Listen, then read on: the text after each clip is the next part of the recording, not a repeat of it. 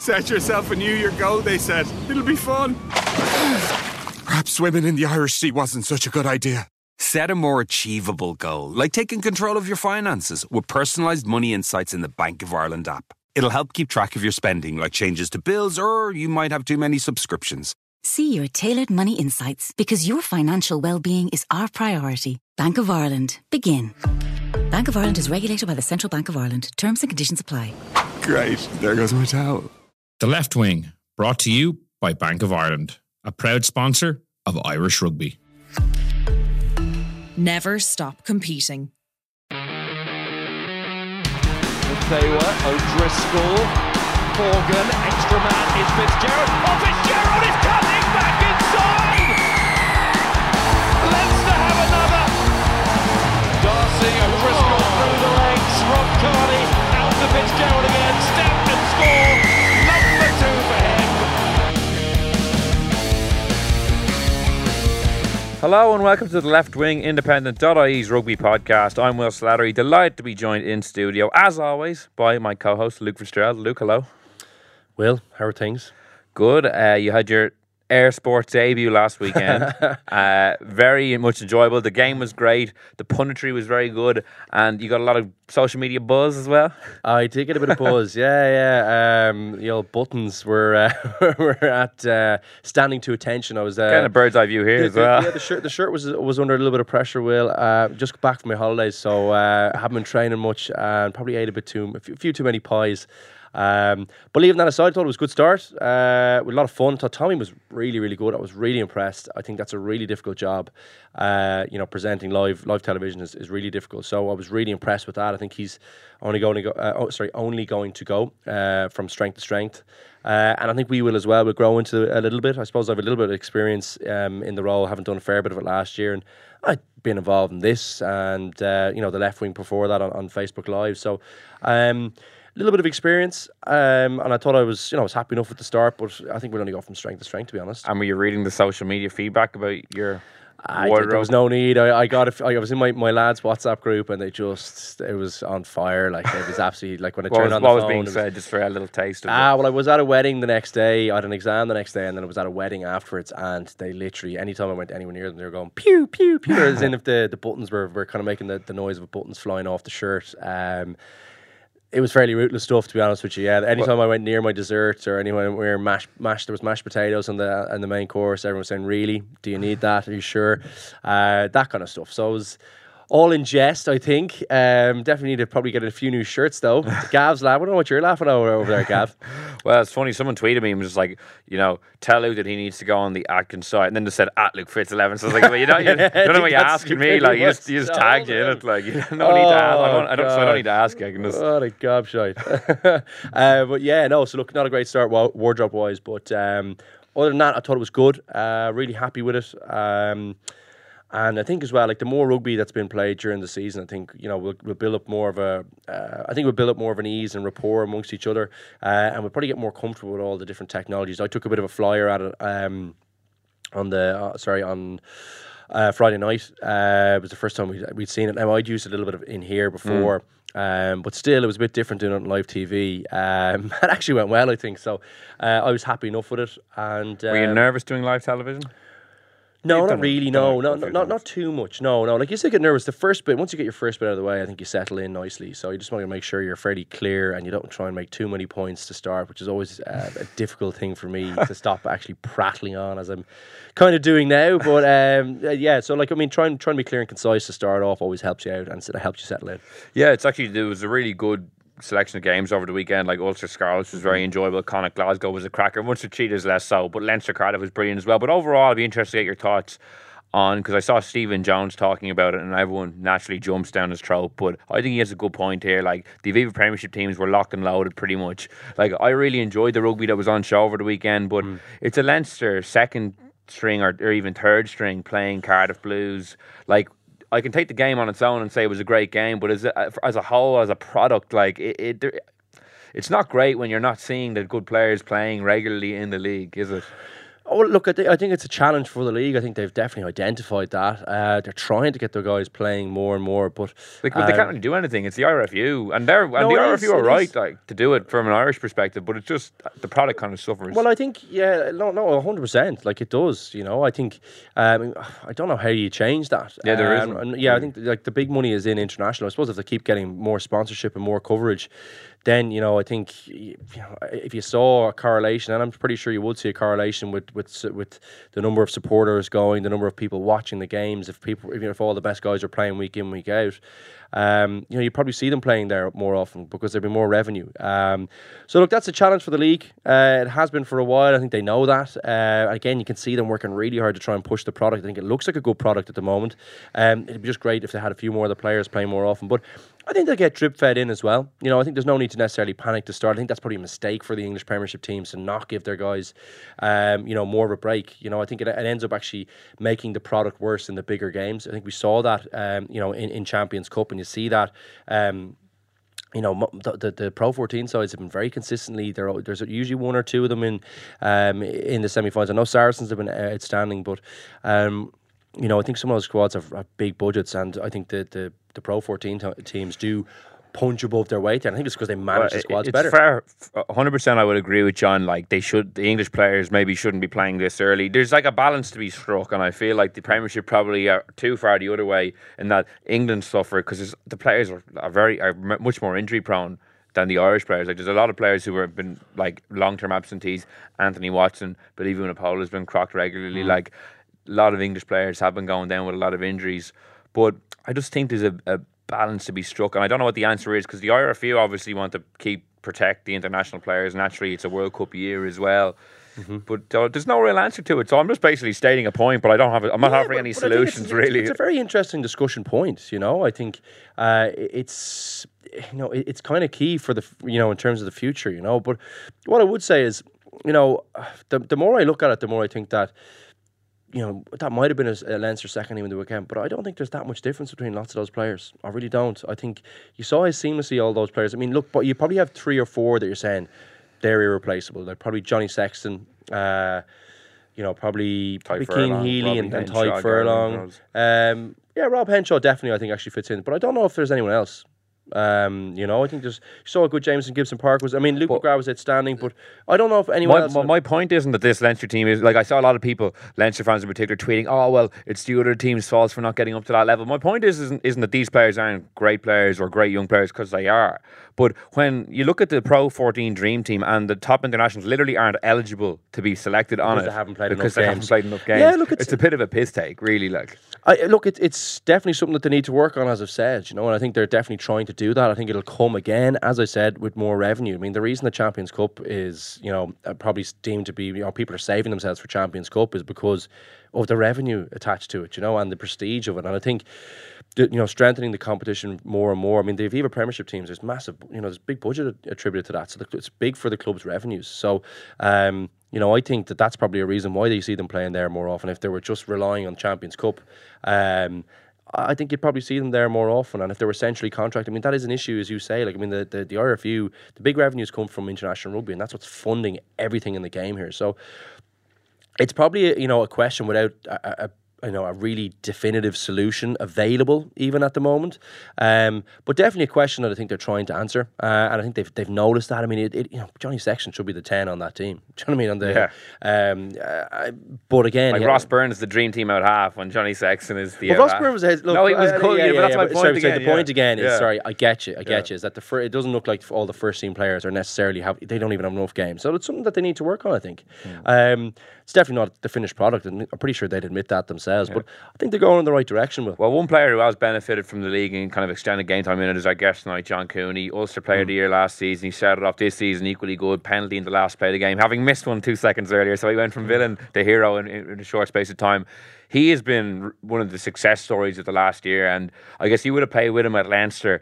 And it took him a long time to kind of make that breakthrough, and I think he kind of uses those knockbacks as motivation now.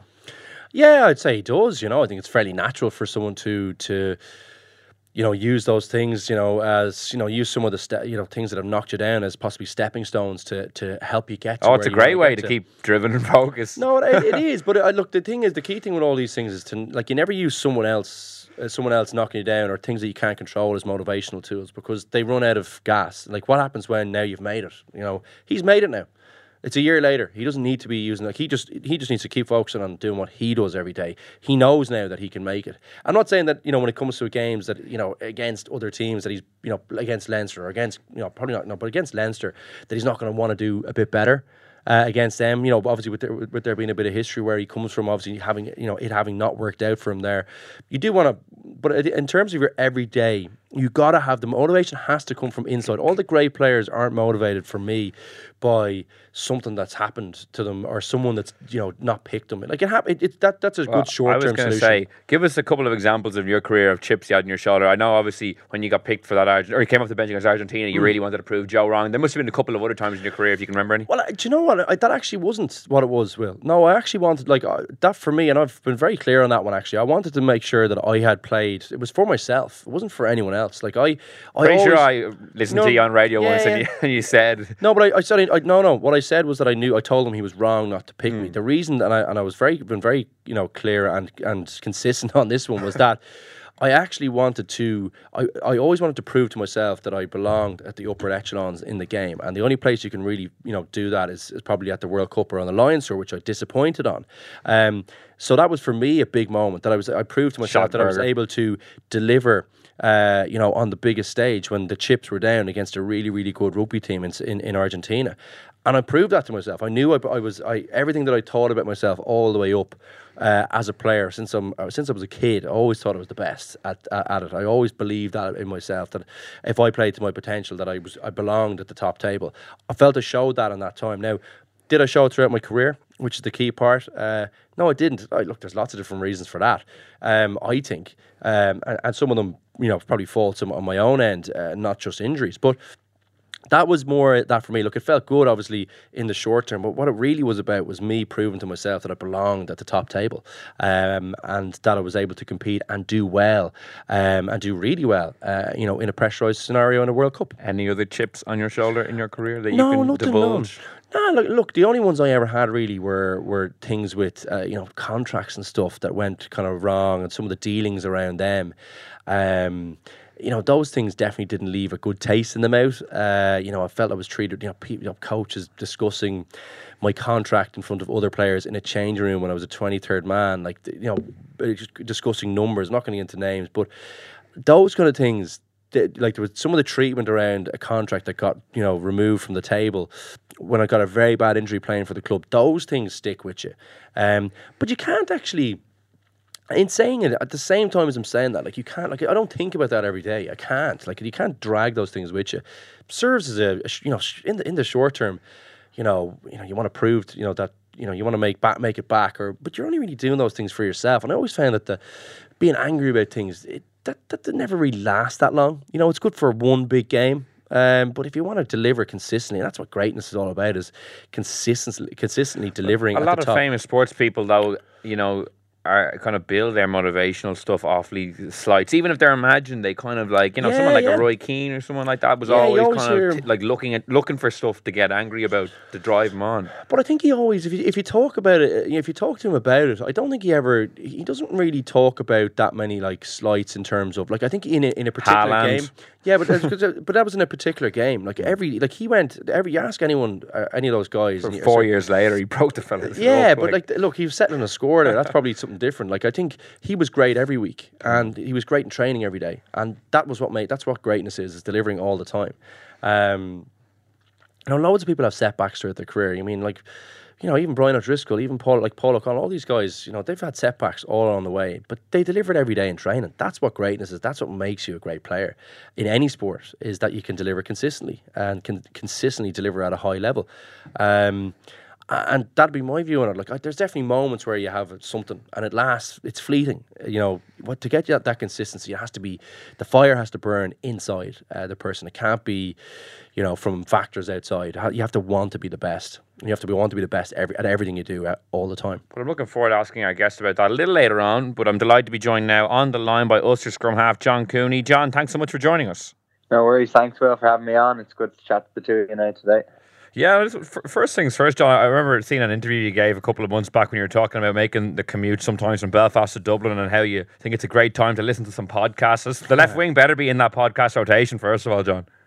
Definitely. I used to use it last season just to kind of reflect and get your thoughts and opinions on all the games each weekend. So it was definitely always one of the ones I listened to, and a few others such as nutrition and stuff like that. So it's a good way to kind of learn while you're driving and just not listening to mindless radio and stuff like that. So it's something I've gotten quite good at. Well, I'm delighted with you. We're not in the mindless radio category. I'm delighted and surprised at the same time. John, thanks a million for coming on. It's been a while since we had a good chat, actually. I've obviously been watching you from the touchline since I've been doing a bit of punditry since my career finished. But it's been a great... you've done fantastically well since you left Leinster. Talk to us a little bit about your time in Connacht, because that for me really seemed to mould and kind of cement the player you are at the moment. I just thought you were playing some great rugby there. Talk to us a little bit about that. Yeah, I think it was probably, looking back now, it was probably the best thing that happened to my career. And at the time in Leinster, when I went on loan, I just had shoulder surgery, so I first kind of took it that I felt like I was kind of being shunned out, but I think now, looking back, it was probably the best thing ever to happen to me. And it took me a few months just to find my feet when I got there, because, like I said, I didn't get there till the September of my first season. So kind of had to get the head down, and it took till the Christmas of that year to even get my first game for Connacht. So I think it was just that resilience and just kind of working pretty hard, which kind of became one of my strengths then. And it went well there, but I also struggled big time with two more shoulder surgeries. So that was a bit of a setback. But again, like looking back now, it helped me work kind of on the mental aspect of my game, which would have probably been one of my weaknesses back then. And now I like to say it's one of my strengths, and something kind of I've gotten real into is all that aspect of the game and psychology and stuff like that. So something last season I really implemented, and I think kind of made a big difference in my performances. And like you always say, yourself included, you probably know just the struggles of injury and just the perspective it kind of gives you. So I think that kind of opened my eyes up to all that aspect of the game. So I'm pretty grateful for those things, and I probably wouldn't change it now. Yeah, just from reading some of your own comments in the past, you strike me as someone who's been always quite mentally strong, even with the setbacks. I think I saw you say that you always felt that you deserved the kind of the shot you have at the moment, now being a starter at one of the Irish teams to show what you can do. Like, did you always believe that the season you had last year was in you, even when you weren't getting those opportunities?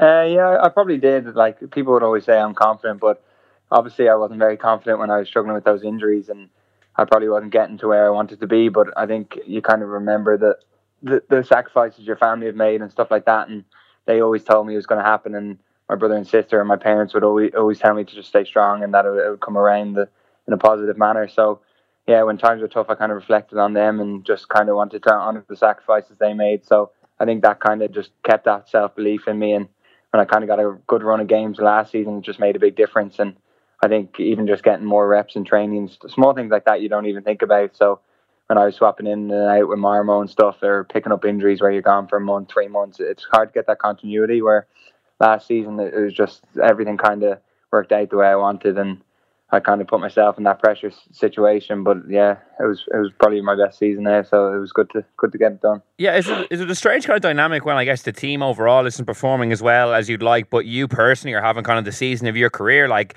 what's that kind of like, I guess, because you're obviously delighted with how you're playing, but then you don't want to be kind of grinning going into training every day if the team is looking for a kind of a big bounce back.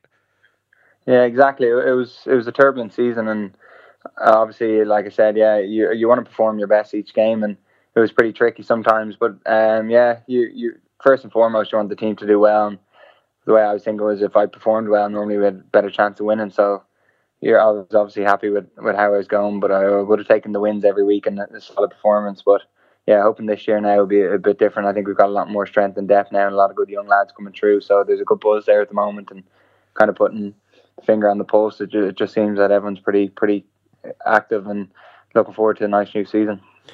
And John, do you know obviously, I think Ulster have made some really astute acquisitions. The two Leinster boys, or ex-Leinster guys, Marty Moore and Jordy Murphy. how have they?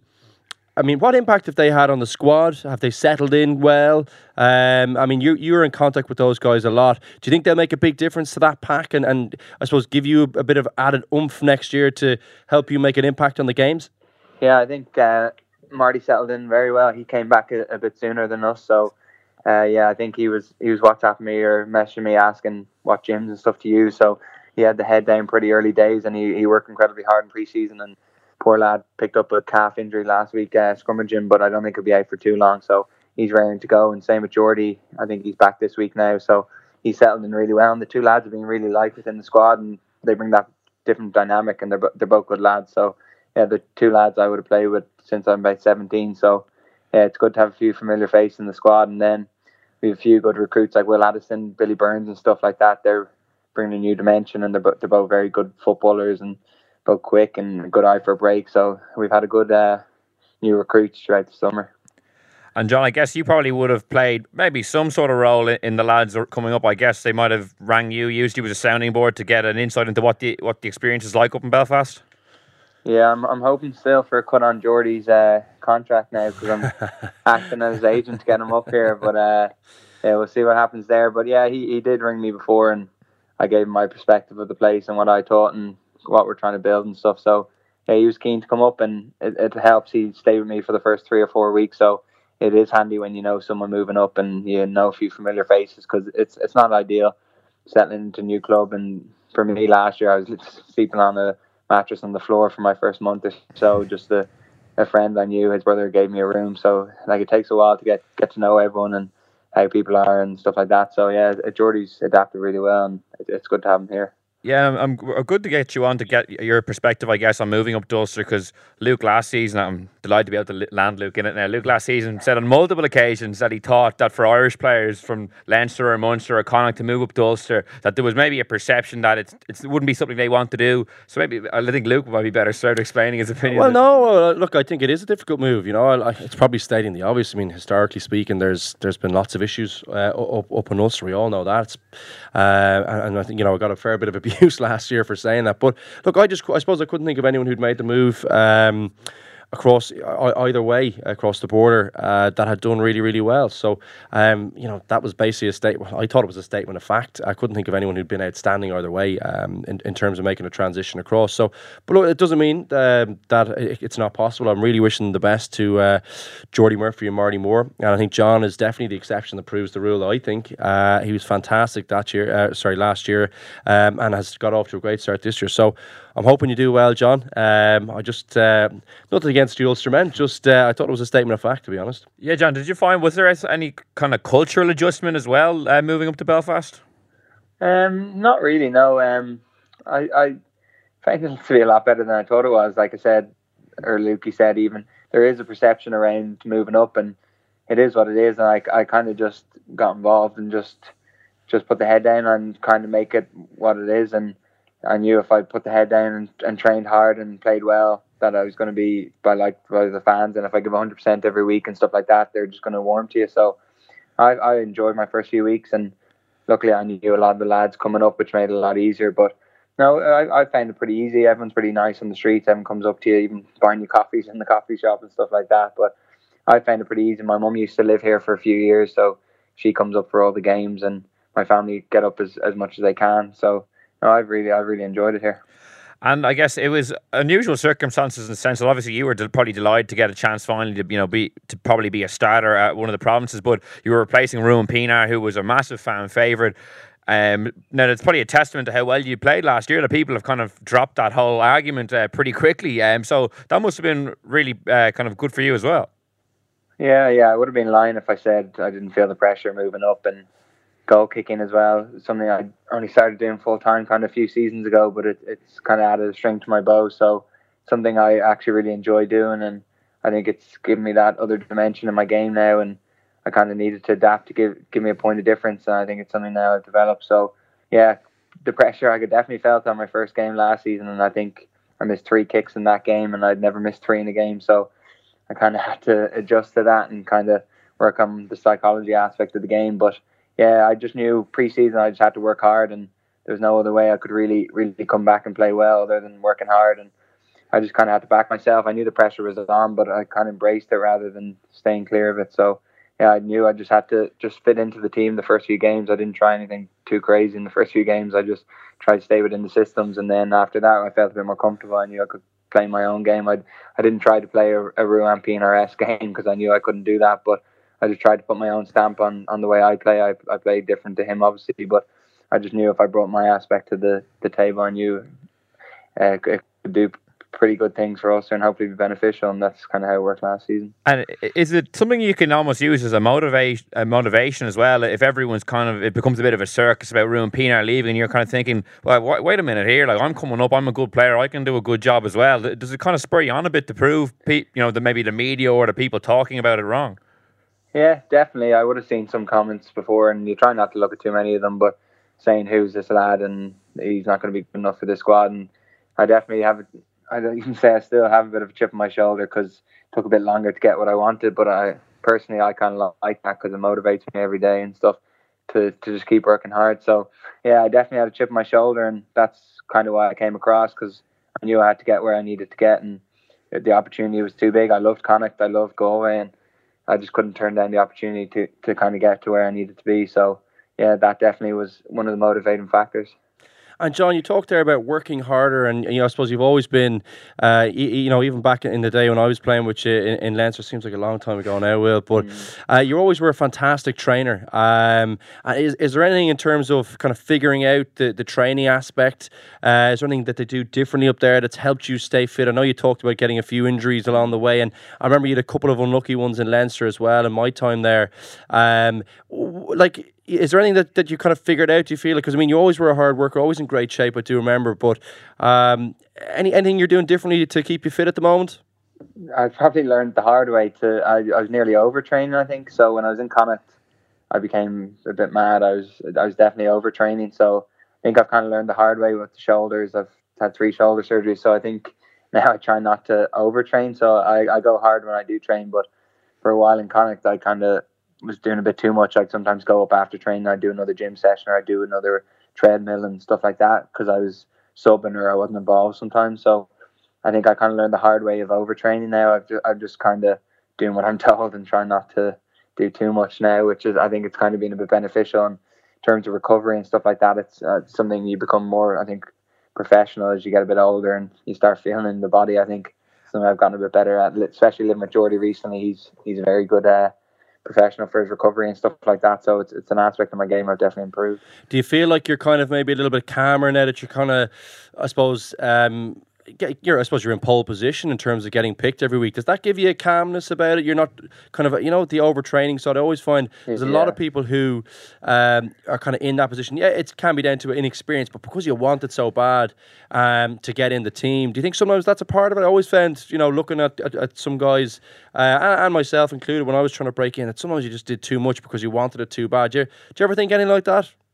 Yeah, definitely, because that would have been the main reason I did in Connacht. I just kept wanting to be number one there, and like I said, I kept doing stuff that I just definitely didn't need to do. And similar in Leinster, I remember sometimes just doing treadmills in between breaks in the day, and I'd be training that day. Even one time I remember under Matt O'Connor, when I was subbing for the Leinster A team, I played 2 90-minute football games the week of an A game, stuff like that, which obviously I shouldn't have been doing, but at that time I don't think so. I was kind of sick of it at that stage, and that was before I went on the loan to Connacht, and I was kind of losing interest at the time. But yeah, I think that bit of security and stuff like that, where you're playing each week, I've kind of learned to give up some reps in training and kind of recover, because I did always try and go a little bit too hard, and now I've kind of managed my body a bit better, because come the end of the season, last season, I was starting to break up. So it's something now I've gone a lot better and I feel a lot fresher now. Yeah, just you touched on it there, I guess, your time at Leinster, and obviously, you were there, in 2012 when they won the Heineken Cup. You got some game time that day at Twickenham, but as you touched on there, it was a frustrating period in your career. When you think back now, like what do you make of your kind of your Leinster experience and the role it kind of played in your career? Yeah, I think it was a tough time to come through Leinster at the time in terms of being a young player. I think especially in my position, because there was Boss and Red and both Irish internationals at the time. So yeah, it was pretty hard to break into the team. I remember my second season, I think I might have started the first 6 games or played the first 6 games and thought I played quite well, and then I didn't play again for I think it was about 5 months. So it was a difficult time, and then the next season, when the coach changes, you never know whether he likes you or not. And I just don't know if Matt O'Connor really warmed to me. So that was kind of the demise of my career in Leinster after that. So he gave me the option to go on that loan, and then I think I played quite well in Connacht. Then he gave me the option to come back, but I was happiest in Connacht, so I luckily stayed there. And then we won the league the next season. So it was probably a pretty good decision I made. And I remember speaking to my family and my agent, and he said, the place you're happiest is where you're going to play best. So at the time, I was just happier in Galway, so that was the route I went. But I enjoyed my time in Leinster, and it was good to have Joe early on, so he kind of implemented a lot of good habits into my game, and I can still see him in the back of my head screaming, so it's pretty handy. It's pretty handy when I'm in Irish camp and stuff, because I know what he likes and I know what he wants. So yeah, I think he was a good coach to have pretty young. Yeah, it's interesting you mentioned Joe Schmidt, because obviously for someone like Luke and some of the other players, they would have been senior internationals when Joe came in. But what was he like for a young player like yourself? Yeah, it was tough, but yeah, I actually really enjoyed him. The good thing about Joe is he always told me to be patient, and that my opportunity would come and that I'd make it. So I remember he said that to my mum even, and she always talked about it. But yeah, you do have to, especially as a sub-scrum half, a lot of the time he wouldn't bring you on. So it was tough. You had to take a lot of those losses. I remember being on the bench several times and not getting on, and your family are there and stuff like that, and it's not ideal, but yeah, whatever doesn't kill you makes you stronger and all that. So yeah, looking back on it now, I think I'll just take the positives of it all. It was good to have him as a coach early days. Like I said, he implemented a lot of good habits, which now I tried to train all of them still. So yeah, it was good to have him early days.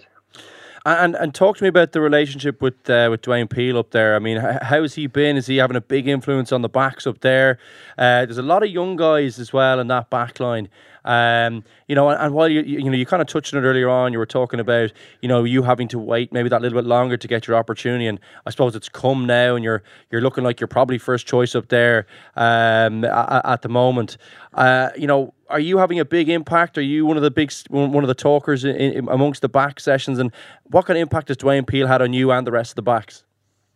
Yeah, that's a great question. He's probably not got enough profile for the good work he's done, especially for me as a scrum half. He does a lot of work with me in last season in particular, and he'd be a lot harder on me, obviously, because he's a scrum half, so he knows exactly what he wants from me each game, but he puts me under a lot of pressure, and it's been of the highest use for me. And even at half time, he'll always be harping on to me to get the ball away quicker and stuff like that, because he knows exactly what I need to be doing. So for me, he's been hugely beneficial. And then, yeah, for the outside backs in terms of pass quality, kick quality and stuff like that, running lines, he's serious knowledge of the game. So yeah, he's been brilliant for our attack. He basically takes all the attacks. So I think we had something up there near the top for most line breaks last season. A lot of them we didn't finish off, which we need to improve, but I think he's making a lot of opportunities for us, and he's been pretty brilliant. So it's been good to have him. And then Jared now in defence is adding another dimension. I think he made a big difference to our team last year, because our defence, to be honest, was pretty poor in the first half of the season, and we were leaking a lot of tries. So he came in at the end of the season, and I think we went 5 games unbeaten at the end, and he just made a huge difference with our line speed and stuff like that, and kind of going after other teams. So the dynamic between the two of them, both young fellas, has made a big difference.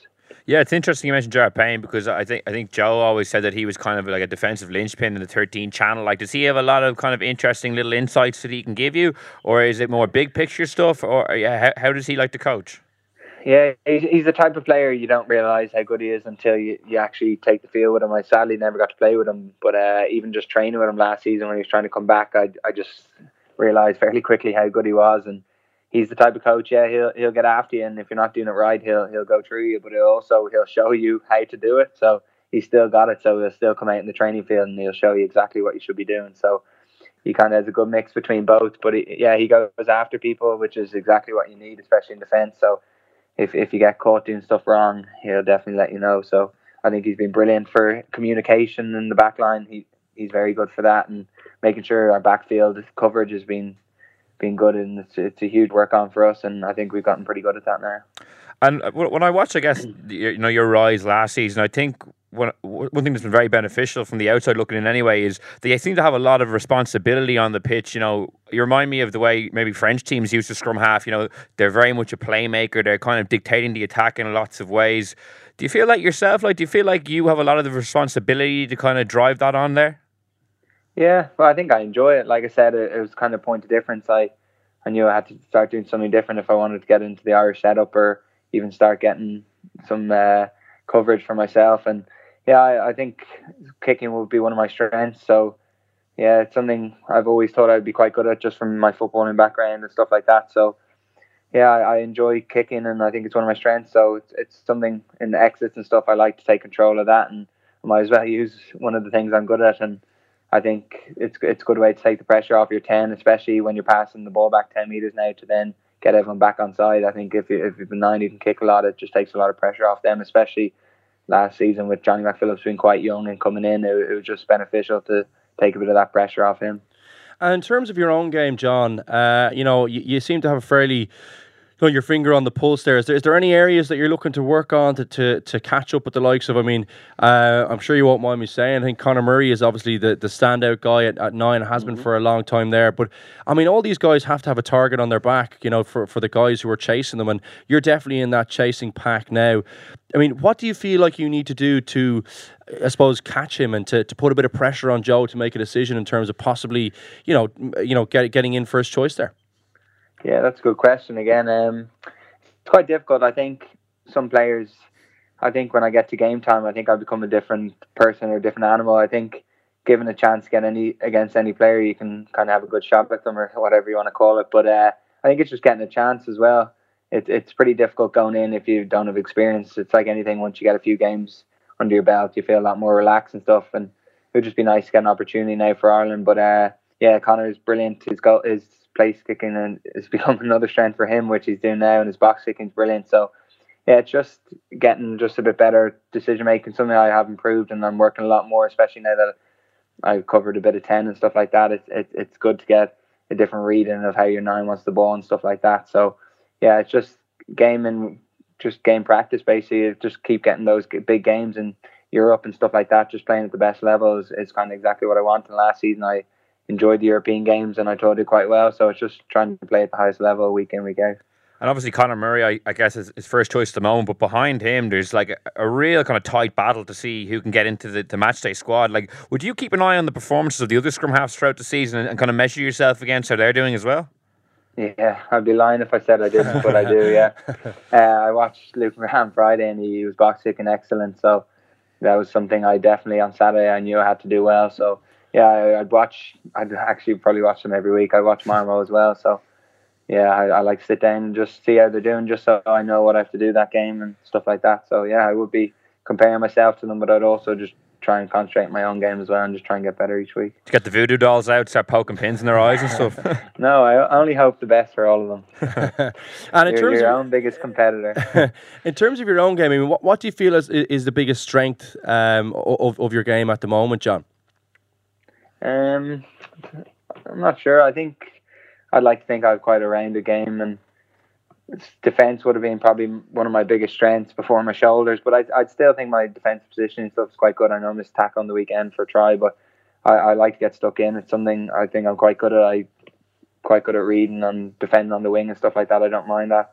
And then I think my kicking would be one of my strengths, and something I like taking control of. I like exiting kicking. I like kicking it long, stuff like that. Mm-hmm. Something I work on. I always used to go, whenever I could in Leinster or Connacht, I used to always go kicking with 10s, just because I just wanted to kind of pick their brains and just see the way they kick the ball. So sometimes I might do the kicks to touch and stuff just from practicing with them. I kind of just would always pick their brain and just take techniques they do for kicking and stuff like that, which obviously then like a year or two ago I'd never played 10 before, but gave me an opportunity that if needed now I can kind of step in and cover those type positions. So. And just looking ahead, I guess, to the current season now, you have new head coach in Dan McFarland. Like, what have you made of him so far? I know he only kind of came in a short while ago, but have you been impressed with him? Like, what can you tell us about the kind of coach he is compared to some of the other guys you've had? Yeah, I have. I had him for a year in Connacht as well, but he was forwards coach. I wouldn't have dealt with him that much, but he's an incredibly passionate man, and he has a big love for Irish rugby. I think he's got connections to Ulster already because his granddad's from here, so yeah, he talks hugely passionately about rugby, and he loves this place already. So I think he's going to bring that. He wants this mentality of fight for every inch. I think we kind of need that, because I think we need a chip on our shoulder at the moment, because at the end of last season it felt like everyone was against us, and it was us against everyone, against the world basically. And as we proved, we all came pretty together in the last 5 games. So I think it's a mentality we definitely need this season, and he's working big time on our ruck ball and trying to make us play at a speed level, and he's pretty adamant about that, and he nearly times every single ruck, and as a scrum half he'll time how quick you get the ball away. So that would be one of my work-ons, is getting the ball away a little bit quicker. So for me, it's going to be a big addition for my game. Hopefully I'm working pretty hard. I was pretty wrecked in the first 20 minutes of the game the last day, because I was trying to get it away as quick as possible. I think it was about 100 meters a minute that game in the first 20, and then it kind of lagged off a bit. But yeah, he's big about ruck ball, and I remember that in Connacht. He's mad about the ball carrier working hard, and the barrels, or whatever you want to call it, coming in and getting the ball away and getting it off the deck. So I think it sounds a bit similar to kind of the way Glasgow plays. So yeah, hopefully we're playing an exciting game. I'm pretty sure we had 400 or 500 meters gained on the weekend, so we probably should have finished a few chances. But if you're making those 5 meters every week, you're going to be scoring a lot of tries. And talk to us a little bit about where you feel this season is going, and are there any young guys that we should be keeping an eye out for up in Ulster? Because I think it's there's just loads of opportunity, I think, at this point to try out a few young guys up there, and I believe there's a lot of exciting talent. Anyone stood out to you, Coons, in training? Yeah, big time. There's a lad called Aaron Sexton. He's a winger, and he's actually still in school. He's only 17, but he got called into training with us the other day. I'm pretty sure out of school, but he played for the under-21s the other day and scored what seemed easy for him to try from about 50 metres against the Leinster under-20s. He just gassed everyone on the outside, stepped the fullback in under the post, and no one could get near him. So pretty sure he's going to be a big future star. And Stuart Moore is looking really good as well, centre, but he just picked up an injury in pre-season. He's got a good mix of everything. He's a good footballer. He's also good feet and pretty fast. So yeah, there's good, exciting talent. A lot of lads, even Johnny Stewart at 9 is a lovely kicker of the ball. And then we've got a good few people and further channels. And our back line would have been, it is still strong, but a lot of players we lost last year, and a lot of good youth are coming through now. So I'm pretty sure it's pretty important now for our academy kind of to step up. And any team I've been lucky to be involved with that have won some silverware, it's always kind of come down to the youth that can come in halfway through a season when the internationals are away or people are injured, and they fit in seamlessly and without a difference in the team. So I think that's exactly what we need this season. Yeah, I guess you mentioned at the time of the season when the internationals are away. I guess this season you'll be hoping that you'll be away as well. Like, you were obviously in the summer tour in Australia. Like, how do you feel? Do you feel like you're rated by the Ireland coaches in the setup now, that you're not just someone who's just kind of broken in on the fringes? Yeah, even talking to Joe in the summer, he was real happy with my season, but I was very disappointed in November I didn't make it, and then I was even more disappointed in the Six Nations I didn't make it initially. And I know there's a lot of competition between all of us, but yeah, I was pretty disappointed. But I remember my sister telling me all I can do is just keep playing well, and eventually they can't not pick me if I keep performing, and that's all I could do. And I didn't want to put the head down, so I just knew each week I had to just keep playing well and keep doing what I was doing, and hopefully eventually they'd have to pick me. And it was nice to make it in the summer, and I didn't play as much as I wanted, but like I said, it was the goal I had for the end of the season, so I was happy to go on tour and play 2 minutes at 12. And here, I'm not going to ask you what you learned in the 2 minutes. I got boshed by Karevi, that's what I learned. Stay out of there, yeah. But look, in terms of being in camp and that being a goal, I mean, did you learn a good bit in there? Do you feel like you kind of get a better understanding of where you need to get to? And once you've, I'm kind of answering my own question here, but once you've kind of figured out the next level up, can you see yourself achieving that? Has it become clearer now, the goals and the targets to help you get into the team? Yeah, I do think it makes a big difference. And I said earlier about the importance of getting reps and stuff like that. So the summer before I went to Japan, I think I only played about 5-6 minutes, and I think first week I was running on the other team on the wing. Second week I was running 10, and then last week I think I swapped in for like 2 reps. So that's the difficulty of being 3 9s there. Again, in the summer I didn't get many reps, so it's just kind of trying to take those chances when you get them and fitting into the team if you do. And it would be nice now this November to actually get a bit of game time. And I just think, given an opportunity, I'd like to think I could do well. And even the experience of getting to play, it stands for you in the long run, especially when you get a few games under your belt. I think you feel a lot more comfortable at that level, and I think it makes a big difference with how relaxed you can be when you play, because usually if you're pretty uptight at scrum half, you're not going to have your best game. So it's just nice to get a bit of game time and hopefully relax into it. And I asked you earlier about what it was like having Joe as a coach as a young player. Like, you obviously had him again. Now this time as you're 28 now. Was there a different dynamic there? Was he kind of a different kind of coach to what you remember? Had he changed? Did you have a different relationship? What was that like? No, I'd say he's still pretty the same. He'll still give out to you if you're not doing what you're meant to do. But I think I just have a better knowledge of doing it before he gives out to me. So stuff like the way you body ball and stuff, the way you're falling, your work rate back and stuff like that. So no, I found it pretty good working with him, and he had good things to say back to me after the tour, because we had a camp pretty recently, and he just did my clips from my season last season, and he was just saying he was happy that it was my breakthrough season, which he was hoping for me obviously before, but yeah, he just wants me to kick on now again this season and just keep playing well. So it's something I personally want to do as well. And when you do have a kind of a breakout season like you did last year, I think you won Ulster Player of the Year. You get back in the Ireland squad. Is there a temptation after being kind of doubted by different coaches over the years and not getting maybe opportunities? You go on a bit of a Father Ted and start settling scores and like calling people out. Like, is there a part of you want the? Do you feel vindicated with kind of what happened? Yeah, I think I probably have a few people screenshot I should go after now, but I don't know about it. No, I think it's just.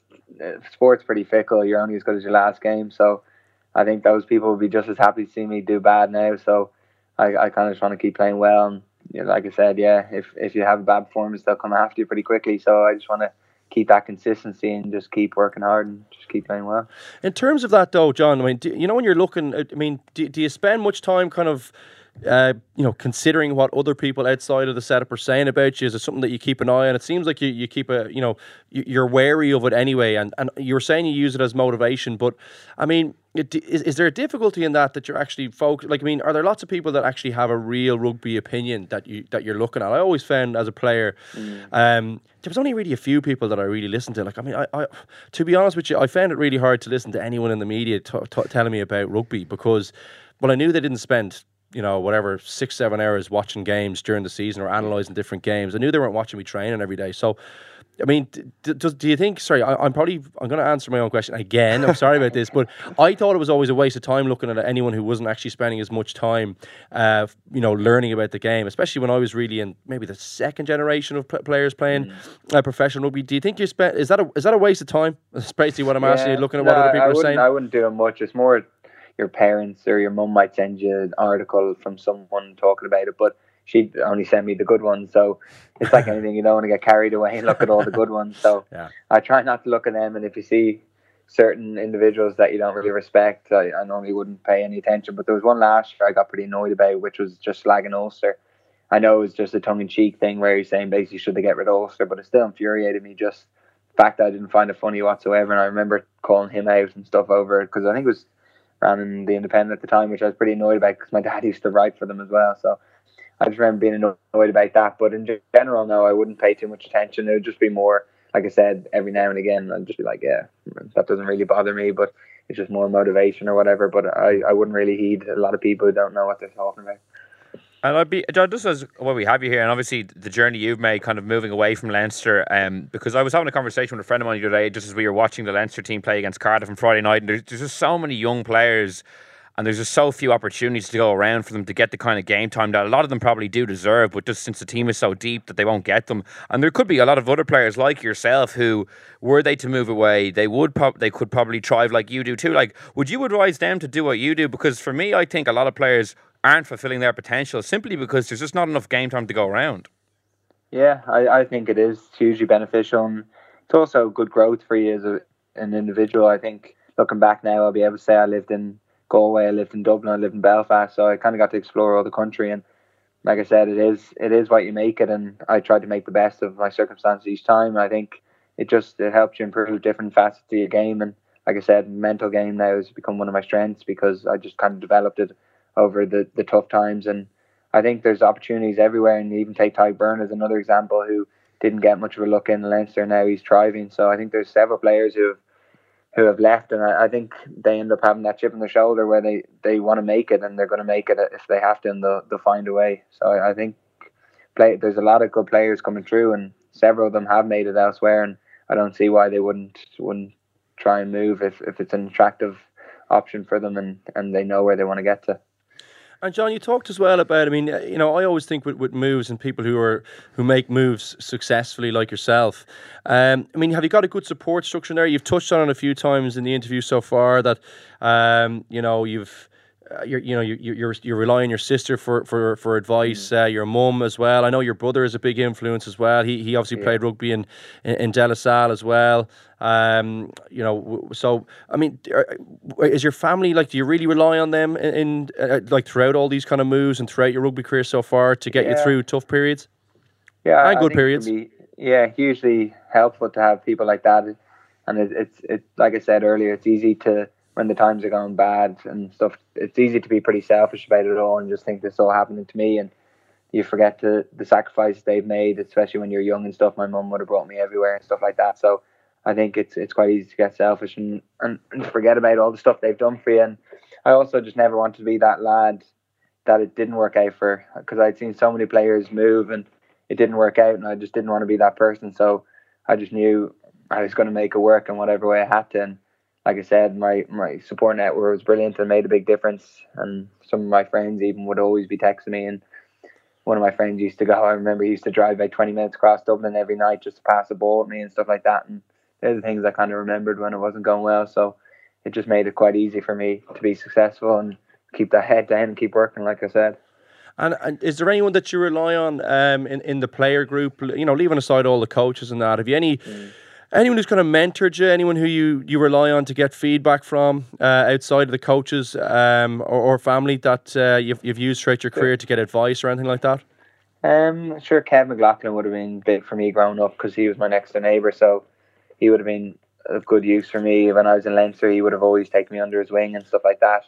And then Masterson in Connacht, he's actually younger than me, but he would have been a person who had a big influence on me when I was there, because when I was injured with my shoulder, he was injured with his knee. Do you remember against Ebre, he ended up doing everything in his knee? Oh yeah, I remember it actually. Yeah, it was horrific, but just his mentality coming back from injury, he was just such a positive guy, and every day he was working really hard, and he had a lot of videos that would kind of trigger that mentality every day. And between the two of us, we kind of just really got into it, and every morning we might be in at 7 a.m. and if the other one wasn't in at 6:55, we'd be kind of abusing each other and be like, good sleep in this morning and stuff like that. So I think it's pretty useful when you have someone else kind of driving you. And we were together for about 6 months injured, and both of us just got real into that aspect of the game. So I think he made a big difference to the way I approached everything. And I also, every morning, I kind of have some people like Kobe Bryant, even as a basketballer.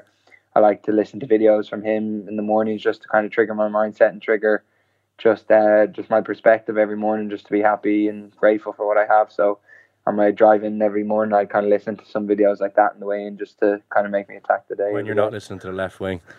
No, yeah, the left wing, that's more relaxed in the evening. That's when I'm out of You're not learning anything there anyway, can rest assured. Yeah, that's more relaxing with a Pepsi Max in the evening. Well, John, just before we let you go, the last thing I wanted to ask you, I guess, obviously, you're in Ulster now, things are going great for you, but part of you must think in the back of your mind that it would be great to go back to Leinster. You're from there, as a prominent player this time, rather than maybe on the bench and kind of scrapping for game time. Yeah, no, I personally, I just don't think that. No, I really like it here, and I don't think I'd ever see myself even thinking of that option anymore. I think I like where I am here, and I just don't see a future personally for me in Leinster. And it's probably that chip on my shoulder. I'm just happy with how I'm going here, and I think Ulster is the club for me now, and I've really bought into their values and the community and stuff here. And I'd see myself now as an Ulster man, and obviously I'm a Dublin born boy, but I think now would be the club for me. Well, it's just interesting you mentioned a couple of times, like, you would kind of, I guess, openly say you have a chip on your shoulder then, and kind of maybe that has been driving you, maybe getting rejected a couple of times or not picked. That obviously still remains a big motivation for you.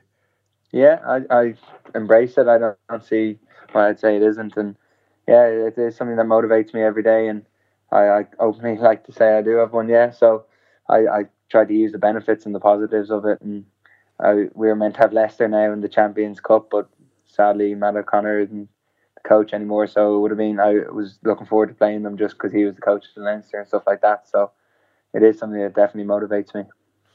Yeah, Jesus, a few guys with targets in their back, Coons. Well, look, as you say, I mean, look, it's these things. It's an interesting one, you know. I mean, I think it's probably a real natural thing, isn't it, to be, you know, when things haven't gone your way somewhere, or you know, you feel like you've been, you know, someone just didn't fit their eye or whatever. And I definitely had a few of those moments in my own playing career, and you know, it can be a very satisfying feeling to, you know, go back. I always remember guys like, you know, Owen Redden and who else was kind of had gone abroad? Cronin. Yeah, exactly. Guys like Sean Cronin. They used to just get. I mean, they used to love playing Munster because, you know, they had been kind of shunned there and things hadn't gone well for them there, and they used to really get up for that game because they wanted to win it so badly. And it's not necessarily a hatred thing. It's more just, I think it's kind of proving something to yourself. Is that kind of where you sit with it? That was always where I sat with it a little bit. It was more about myself. I was like, you know, look, whatever they thought. I knew that I was good enough to play there, and here I am proving it, playing really well against them. And Ireland, Argentina, 2015. There you go. Yeah. Do you think it's more about that, John? Yeah, I think you kind of nailed it there.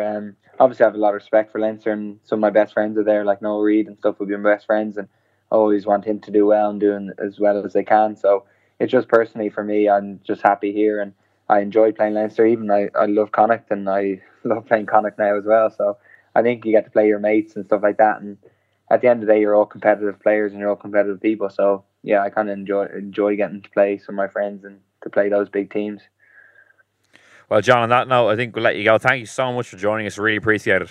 No worries. Thanks for having me on. John, thanks a million for coming on. I know it was late enough notice, but again, congrats on the winning kick on the weekend. That must be some feeling. Yeah, I should have got the first one, but yeah, I'll take the second one. Don't worry, we weren't going to mention. No, fair play to you. And look, best of luck with the move up there. It's great to hear everything's going so well. Perfect. Thanks a lot. Good chat to you. That's all we have time for on the Left Wing this week. Thank you so much for listening, and we will be back next week with another podcast. And in the meantime, you can subscribe to us on iTunes, SoundCloud, or listen on independent.ie. So until next week, thanks for listening, and goodbye.